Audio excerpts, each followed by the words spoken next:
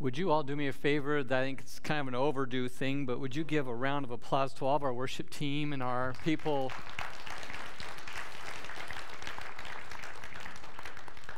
I get to every week follow them, right? So it's a good thing. There's the people up in the booth, but we, from the bottom of our hearts, they work really hard every week to bring us into the presence of God as a church, and I'm very thankful, as I know you are too. I am fascinated by the heart. And for those of you maybe newer to Westview, I'm a late bloomer as a pastor. Just been a pastor a few years. Actually was kind of a late bloomer even as a Christian.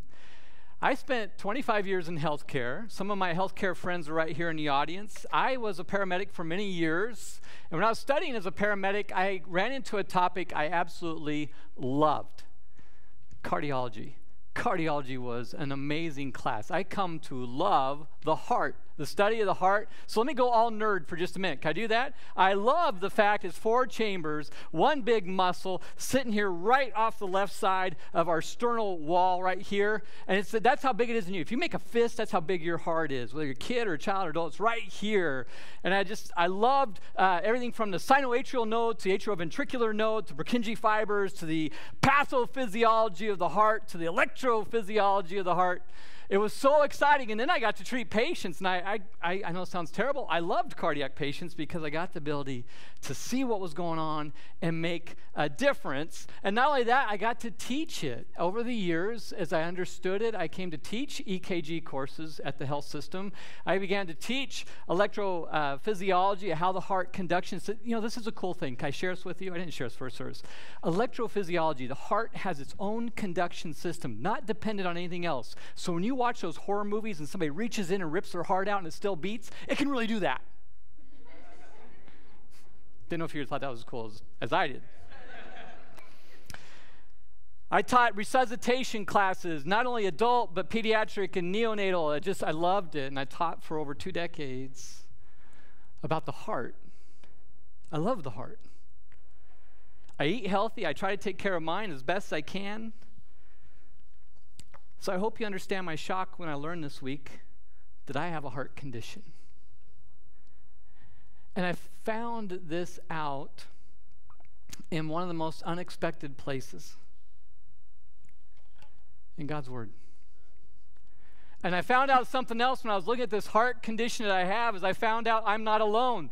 Every person in this room, no matter what age you are, you have a heart condition too. Our hearts are sick. You know what our prognosis is? It's fatal.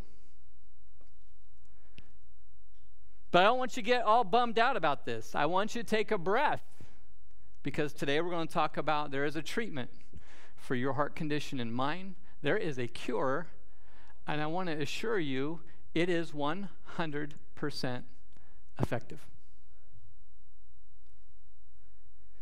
But I want you to take a bigger breath, because 2/3 of the world outside these doors will not seek that cure. And I hope today's message changes all of our hearts in a big way, and changes our hearts towards others too who don't know the cure. I want to welcome everybody here. We're glad to see all of you. To our guests, my name is Brian, and when you walk through the door, Lene, I'm sorry, I didn't listen earlier. Did we cover the Connect card a little bit? Just let me reiterate to our guests, we love having you here. If you're online with us or you're here in person, we would love for you to just fill out this Connect card and drop it off in a box here, or drop it off our Welcome Center. Those of you who are online would love to know you're with us, so we can connect with you and share with you and get to know you.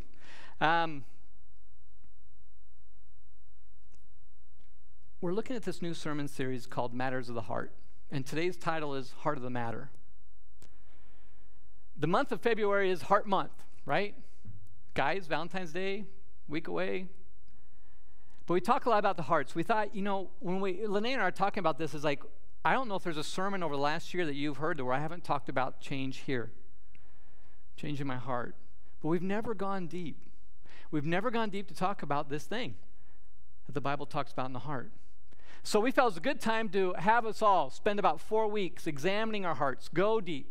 Go deep together, look at the diagnosis, look at the cure, and look at our recovery plan. For Christians, there's this diagnosis. For us who believe in Christ, there's this diagnosis I think that's very common to all of us. It's our first sermon note together. Our diagnosis is this: big brains and a sick heart. This is a common Christian diagnosis. Big brains, sick hearts. I've got some medical people here, so just verify with me. The medical term would be cerebral edema and cardiomyopathy, right? Swelling of the brain and a diseased heart. For Christians, a struggle that we have is the day we came to Christ is like it was a big day. But then what happens is after that day, we might stop. And what happens is our mind gets bigger. We go to life groups and we learn about God, and our brain begins to swell with all this information of who Jesus is and who God is, who the Holy Spirit is. But it never changes here. It never changes in our hearts. Big brains, sick hearts.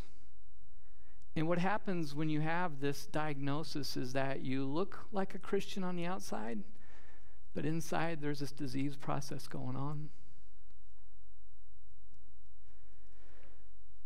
There's a remarkable story of a person with this diagnosis, big brain, sick heart, in the Old Testament of the Bible. It's in the book called 1 Samuel. It goes way back to when the Israelite nation first formed. And there's this guy who's the book's named after Samuel, who's a prophet, a great man of God, who speaks God's heart to the people of Israel. To kind of catch you up, the people of Israel, the Jewish people, were rescued out of Egypt. They come through the desert over that long period of time. They land in this nation of Israel so God can say, you are my chosen people to show the world who I am through you.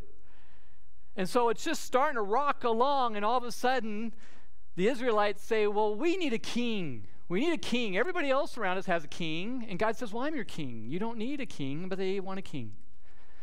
So God relents and says, okay, but I'm going to warn you what happens when you put a man in control. And so he goes to Samuel's prophet and he says, I'm going to appoint a king through you. And Samuel does. And the man chosen to be the first king of Israel is Saul. Now, Saul, the Bible describes him. He's tall. It says he's a head above everybody else, and he's handsome. Good-looking dude, right? Who you want to be a king. Tall and handsome. He's 30 years old when he becomes the first king of Israel. He reigns for 42 years. And it starts out good. God blesses him. He's got a lot of neighbors who are their enemies. There's a lot of military campaigns. There's a lot of people that come against the Israelites, and God gives him victory, and God gives him blessing, and the nation starts out okay. But over time, Saul's brain swells, and his heart gets sick. What happens is Saul starts listening to himself. He sees these battles, and God said, this is how you go battle them, and Saul changes it and thinks his way is better. And all of a sudden some of the military campaigns fail. And the same thing with the nation. Sometimes God says, hey, do it this way, but Saul says, I think I'm going to do it this way. He follows his own rhythm. It gets so bad. His brain gets so big. His heart gets so diseased that one day Saul in the town of Carmel builds a monument to himself. And then God in 1 Samuel says this. He says, I'm sorry that I ever made Saul king. And so God goes back to Samuel and says, we need to get another king. And so he sends Samuel to the town of Bethlehem. We just sang about Bethlehem a lot over Christmas, right? Sends him to the house of Jesse. Jesse has all these sons. He says, Samuel, you'll find the next king there. It's one of Jesse's sons. So Samuel goes there. Jesse lines up his kids, oldest to youngest. And Samuel sees the first son. He says, this is God's anointed to lead Israel. And God tells him this. 1 Samuel chapter 16, verse 7. But the Lord said to Samuel, don't judge by his appearance or height, for I have rejected him. The Lord doesn't see things the way you see them. People judge by an outward appearance, but the Lord looks at the heart. He looks at the heart. So Samuel looks at the firstborn, good-looking guy, handsome guy. Nope, that's not him. So he goes to the second one, looks at him, and then Samuel says, no, I don't get it with God here. He goes all the way down the pecking order of all of Jesse's sons, and none of them God puts on the heart to be the next king. And so he says, Jesse, is this all the sons you got? And he says, no, we got one more, but he's young, he's youngest, he's out tending to the sheep. His name is David. Bring David here. Samuel sees David, Jesse's son, but God sees David's heart. And he becomes the anointed one. Not only does David become the king of Israel, he becomes the best king Israel ever had, even with all his faults and everything. And even David is described later in the New Testament in Acts, where he says, God said, I have found David, son of Jesse, a man after my own heart. And that's how David is tagged, a man after God's own heart. David was selected because of his heart. So what can we learn from this? What can we learn from this scripture? And it's our second note here together. We tend to look at the outside, but God examines the heart. We tend to look at the outside of other people, but God examines the heart. We tend to look at ourselves from the outside, ladies and gentlemen. I will cut clear here. I put on a little bit of stuff under my eyes to cut the swelling down this morning just so I didn't look so tired. Amen. We tend to look, think about this. When we size somebody up the first time, we look at their looks, right? We spend a lot of time on our looks. We look at health, age. We look at skin color, nationality, the way they speak. We look at what do they do. It's one of our favorite questions. What do you do? That seems to define people for us. And then we look at their outward behavior. We look at their demeanor. And then we make an assessment out of that or a judgment out of that. But do we really take time to pause and look at somebody's heart and try to know it first as God looks at us? Do we block our first thoughts, our preconceptions, that stuff? And do we desire to see deeper as soon as we can to understand somebody's heart? Why is the heart so important? Why are we going to do a 4-week series on the heart? Why does the Bible have between 800 and 1,000 references to the heart? And our third sermon note explains why. The heart is the center of our desire, our will, and our feelings. The Bible describes our heart not as this 4-chambered myocardium muscle with arteries and electrical conduction. It describes it symbolically. It describes it spiritually. It describes it as the center of our soul. If I could summarize everything that I read through in the Bible about the heart, I would say it says this. It says that the heart is the fountain of all streams that flow in and flow out of our very soul and our very spirituality. It is the fountain of every stream. You want to know what we desire most? Like what deep down we desire most? Look here. You'll find it. Do you want to know why my will is so weak or why my will is so stubborn? We'll find the answer here. Do you want to know why I'm struggling with my emotions, why I have trouble with my anger, whatever it is? The answer is here. The center of our soul and our spirit.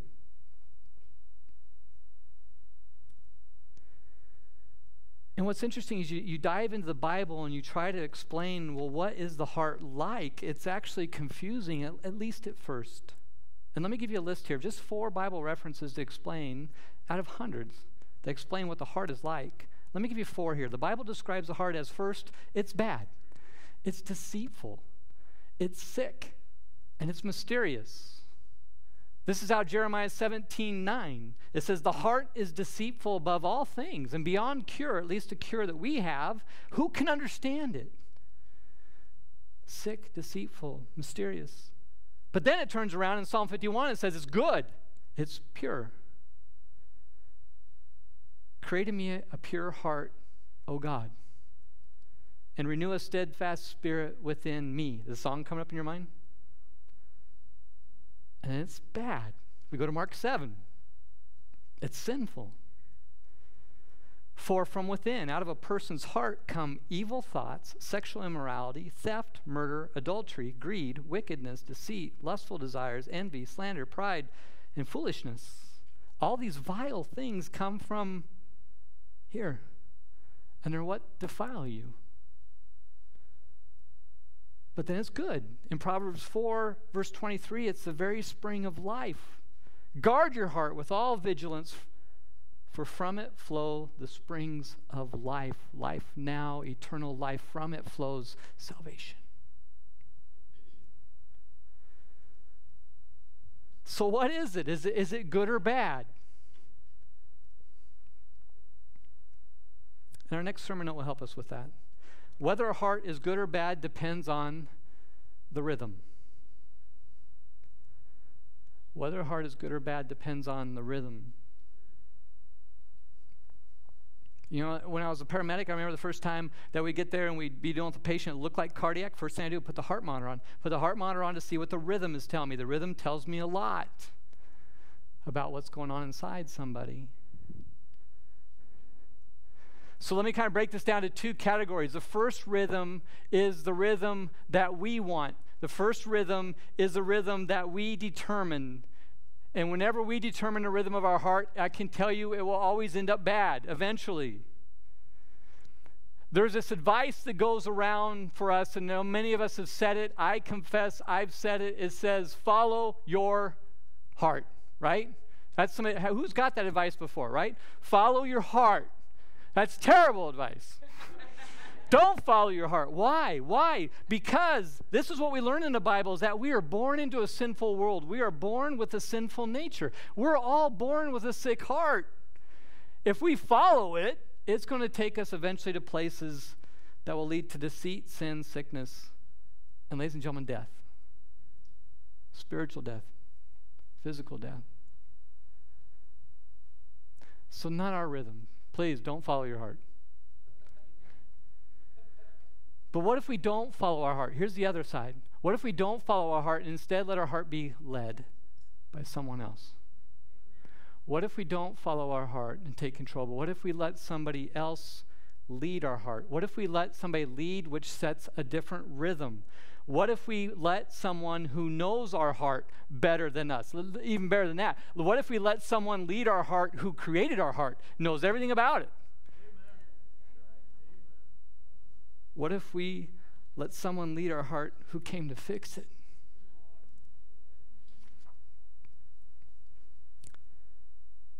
Jesus is the only one who can change our rhythm and make bad hearts good. That's why we're Christians. We follow Christ, the one that knows our hearts, came and fixed them and changed them for good because he knew what was wrong with our hearts. Jesus is not interested in cleaning us up on the outside. Now, let me share this quote with you. It's been quoted by many people. We kind of formed it on our own. It says, Jesus isn't interested in behavior modification. He loves heart transformation. And let me explain the difference between the two. Behavior modification is an outside-in movement. Christians, we do this. You can go onto Amazon, go into any Christian bookstore and get all kinds of books that tell you how to change your behavior. And a lot of times we start from the outside in, and a lot of times that just is not very effective. It can be, but most of the time it only lasts for a while, and we're back to the same struggles and the same disease. But Jesus loves completely changing our heart. He's into heart transformation. Here's your next sermon note. Jesus is our heart surgeon. He's a heart surgeon. Let me explain this. For lasting change in rhythm, we have to change from the inside out first. And there's one that can do that, and that's Jesus. He is our heart surgeon. You don't have this scripture verse in your reference, but write down right next to that sermon note number 5, write down Ezekiel 36:26. I added this kind of late. Here's Ezekiel 36:26. God predicted Jesus, the heart surgeon, when he wrote this in the Bible. It says, and I will give you a new heart, and I will put a new spirit in you. And I will take out your stony, stubborn heart, and I will give you a tender, responsive heart.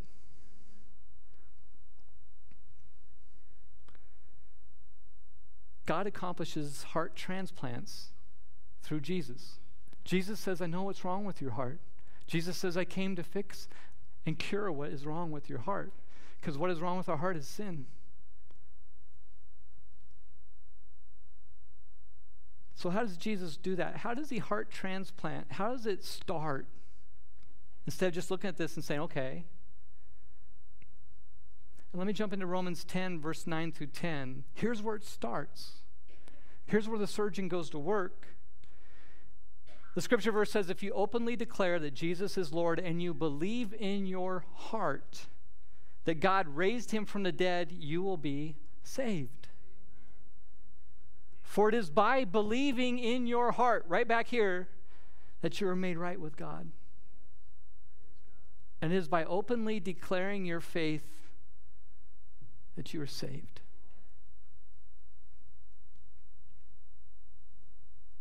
Jesus is a great surgeon because he came to earth and he relieved that burden of sin that so diseases our heart, and he brought peace to our souls if we just believe and start with following him. To know that Jesus died, to know that Jesus died in my head is good information about history. To believe in my heart that Jesus died for me and for you is salvation. Do you see that difference? I can believe in him, and that's good history. I can know about him, but if I believe here who he is and that he died for me and his sin and diseases my heart, for me that is salvation. For you that is salvation. To openly declare that Jesus is Lord and leads our hearts and sets a rhythm of our hearts, that saves us and it makes us right with God. Jesus, our heart surgeon, first saves our hearts. And once our heart is saved, the real work begins. And we see this in Ephesians chapter 3, which is our scripture verse that we're going to hang on today a little bit. It's our key scripture today. Once that surgeon starts, once I give him my life and I believe, and he swaps those hearts out, then he begins to work. Ephesians 3:16 through 18, it reads this. It says, and this is a prayer from Paul, an early church leader who was talking to a very young church about the importance of what's being said. But he's saying it in prayer form. This is a prayer. He says, I pray that from his glorious unlimited resources, he will empower you with inner strength through his Spirit. Then Christ will make his home in your hearts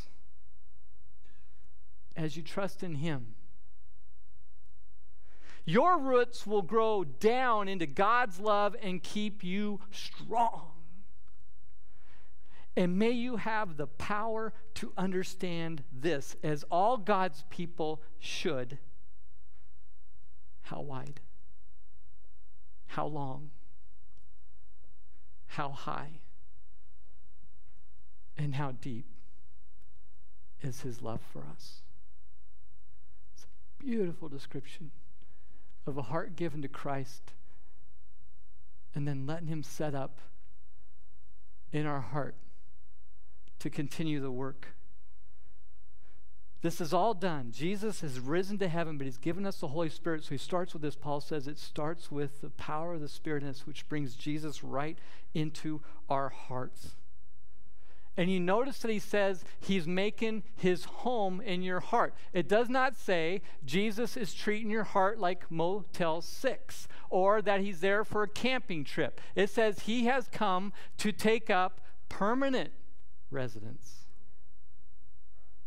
if we let him. Open heart surgery that Jesus wants to perform once we let him in is not a single event. It is an everyday event.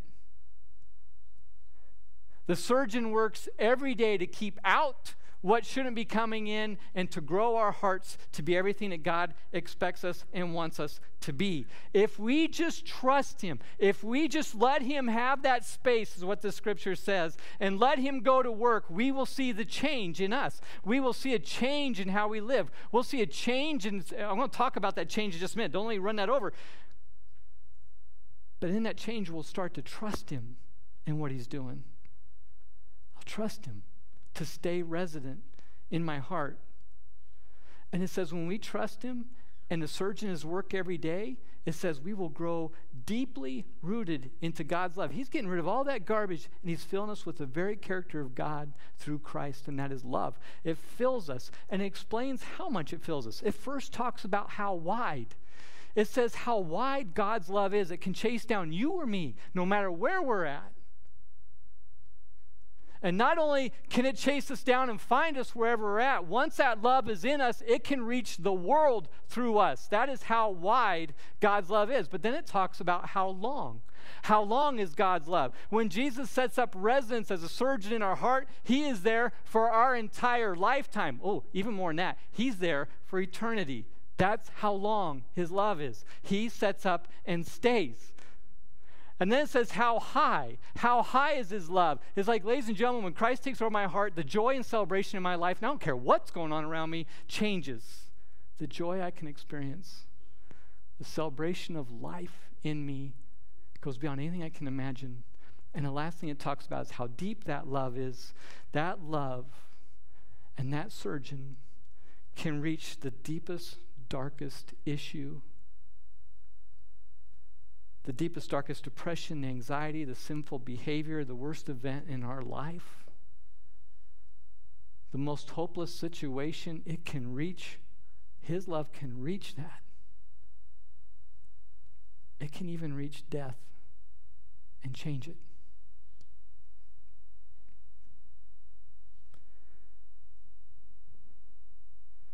Paul's prayer for us. Still our prayer today, that Christ will set his home up in our hearts. So I could leave you there, but I think we need to talk about, well, how do I know? How do I know if Jesus is resident? I mean, I feel I've given my life to him, and I'm trying to get from here to here, but how do I know he's resident in my heart? How do I know he's there doing the work he's doing? So let me give you a short list of indicators of open heart surgery. These are indicators in my life that he's at work all the time. These are ironclad ways to recognize I'm on a good direction and a good rhythm. First, we've given things up, right? When he takes over, I'm giving up things in life that I used to think were important. And the word here is sacrifice. I'm cutting them out of my life. I'm cutting things out of my life that no longer have value, and time that was worthlessly spent. I carve it out. It's surprising what we find out we don't need versus what we really need. Not only do we give things up and there's sacrifice, we stay on the path. We stay on the path that God has directed us to in Christ. You guys know this. We get off path sometimes, right? You know, right now we're looking at this COVID season, like 20% of our church we've lost track of. I'm not sure what path they're on. And we're fighting to find them all and bring them back. It's so easy to get off that path. I was sharing in the first service, I'm going through a master's degree right now, and I have a spiritual formation class that goes on to make sure I'm growing, sure my heart is changing, my mind is expanding. And it asked me this question about the path I'm on. And I said, I'm on the path. I feel like I'm on the path, but I feel like a drunk, like weaving on the path all the time. That's how I described it as a drunken state. I'm on the path that God wants me, but I love to weave to the boundaries, right? I'm not really drunk. It's metaphorical that it was. But it is. I'm weaving a little bit. The medical word is ataxic. I'm ataxic. But I'm on the path. Here's the next one. We've given things up. We're on the path, which is submission. That's me submitting to God in his way. And Jesus, like, I'm going to let you stay in that heart there. I'm going to submit to this. The third is we have deep sorrow. We have deep sorrow. Well, what does this mean? Well, it used to be, before I let Jesus take residence in my heart, that I used to be fearful of my sin. I used to be scared to death of the penalty when I screwed up. But now that Jesus is there, and I'm growing in relationship with him to God and in the Holy Spirit, I have deep sorrow every time I get off on the path, because I see what it's doing to my relationship with not only Christ, I see what it's doing to my relationship with God. I see what it's doing to my relationship with the Holy Spirit. And I see what it's doing to my relationship with my brothers and sisters. The deep sorrow is a sign of relationship, so much that I repent, which means I turn from it so strongly because it hurts the ones I love. And that is a sign the surgeon's at work. Last one. We are filled. We are filled. I'm satisfied. I'm content every day because the master of my heart and the work he's doing, I'm just flat out content and happy. I wouldn't say that I don't still pursue things maybe I shouldn't, but I don't do it nearly as much. I spend a lot more time pursuing him. And to know this joy of being content, not really wound up about my mortgage, about my career, I'm wound up about the surgeon in my heart and what he's doing. Look at that list. Indicators that the king of my heart is at work each day.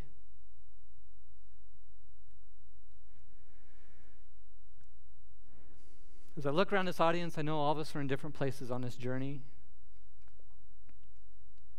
I know we're all in different places about heart change. Some of us may be struggling with cerebral edema, cardiomyopathy. We're inviting everyone in this series to examine our hearts together as a body, to examine our hearts together and over the next few weeks and allow the surgeon to work. 6 years ago, does it seem like that long? I left healthcare and became a pastor. And when I'm telling people about my story, I often get this question: why did you leave being a paramedic to be a pastor? And Kara's heard this answer many times. She's just going to probably roll her eyes. I said, because 100% of the people that I met and I took care of as a paramedic, I found out we're still going to die. No matter what I did. 100% of the people that I took care of as a paramedic were still going to die. I chose a career where 100% of the people I encounter can get a heart that never dies. And guys, that does not take a pastor. It takes a Christian who loves Jesus to have that impact on everybody. And I want to remind you, 2/3 of our world out there is not looking for a cure. And we have the cure inside of us. We're really excited about the COVID vaccination, and we should be. But in us is a much bigger cure that the world needs. So I only gave you half of Paul's prayer in Ephesians chapter 3. To close us out, I'd like to recite together the rest of the prayer. There's a couple things I want you to be aware of in Ephesians chapter 3 as we wrap up here in verses 19 through 21, is there's a shift in the words. There's a shift from you, and I want us to feel this shift. There's a shift from you to we. It is so important what God does in our hearts through Christ, but it's more important that what it does is it brings us into the body of Christ, and we are a force to change the world. And as we read this, I want us to pick up I want us to pick up power. By the time we hit verse 21, we're yelling it out because of how true it is. You ready? Because this is the way Paul wrote this. It's not boring. It's really exciting. You ready? Let's do this together. May you experience the love of Christ, though it is too great to understand fully. Then you will be made complete with all the fullness of life and power that comes from God. And now all glory to God, who is able, through his mighty power at work within us, to accomplish infinitely more than we might ask or think. Glory to him in the church and in Christ Jesus through all generations, forever and ever. And all God's people said, Amen. Amen. That's how Paul wrote that verse. Would you bow your heads with me? Heavenly Father, I love your word more than I love the heart. I love how your word changes our hearts. Father, this offering time is we're going to give us the best offering that we've ever given you, and it starts with our heart. Father, for the next 4 weeks, I'm praying for our church that our hearts come alive, and the surgeon is invited in, and he does the work. Father, first I want to start with those who are online and those who are here in person. If I've never started that first step of believing in Jesus and letting him be the Lord of my heart, that decision be made today. And if you're going to make that decision today, I can't think of a better day to do it. I want you to come up after the services. We'll be right up here in the front. Nobody's watching, nobody. And I want you to share with us, I want to make that decision today, because that's what the body of Christ, the church, does as we walk with you. So, Father, don't let somebody leave here. Those folks online, you can write us a note. There's some stuff connected right there. Just say, would somebody walk with me? And we will. Because we want you to know this new heart. Father, the rest of our church, we just ask that we rise up and we let the surgeon get to work. And every day we're inviting him in. And every day we're carrying the cure. And every day in the world where we live, that we're sharing about the cure to others, one that's even bigger than COVID. Father, awaken your church. That's our offering. Anything else we give, Father, we give our finances to move the mission of this church and change people's lives. Father, we give our time and talents to grow the hearts of this church, to go out and make a difference in the world. Father, let our offering be our heart and our best heart we can give. Father, bless each person in here. And through your Son, the great surgeon, we pray all this in his name. And God's people said, amen. Amen. So you'll see up on the slide, this is just a reminder. Normally this would be our giving time, but we are not passing plates for obvious reasons. We just want you to know there's electronic ways you can give online or through our church app. If you like to drop actual money somewhere, we have boxes near each exit. You can give that way. But those of you online, please use one of our electronic ways as well. Anyone else thankful for that message this morning? I can only speak for myself, but as I sat there recounting all of the times that God has changed my heart, all of the evidence that he's been at work in my heart, and then I saw that summary list of particularly sacrifice, the things I've given up, like unforgiveness and anger and hurt about things in the past, and then to also see in myself recognize the deep sorrow and the repentance for ways that I used to think and ways I used to behave. And so anyway, I hope you guys also saw that.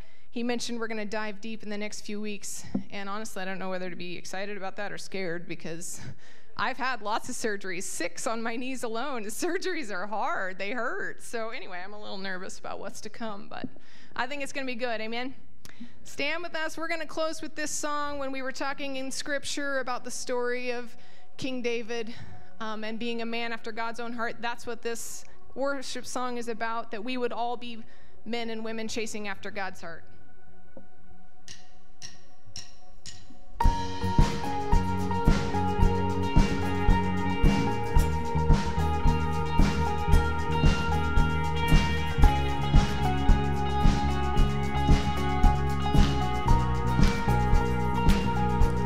The sun is rising, your mercies are new, you're already chasing with relentless pursuit. You have my attention, you have my whole life. I don't want to miss you here. So open my eyes, I'm after your heart and all that you are, the treasure I find to know what you're like. I'm after your heart, so do what you have to. Won't you break down the doors? I want to know you like never before. Oh, won't you do what you have to? Won't you break down the doors? 'Cause I want to know you like never before.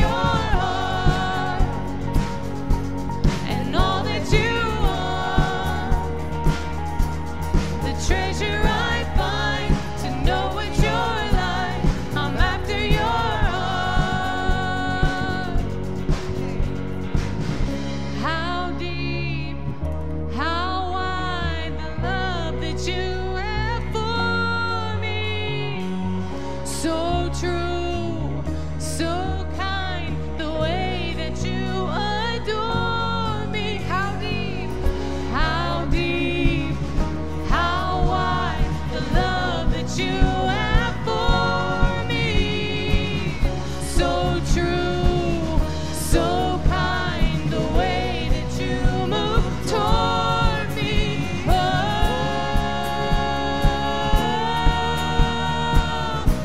I'm after your heart.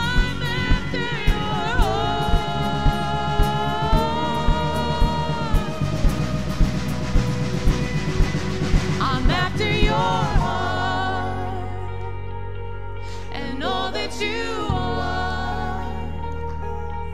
The treasure I find to know what you're like. I'm after your heart and all that you are.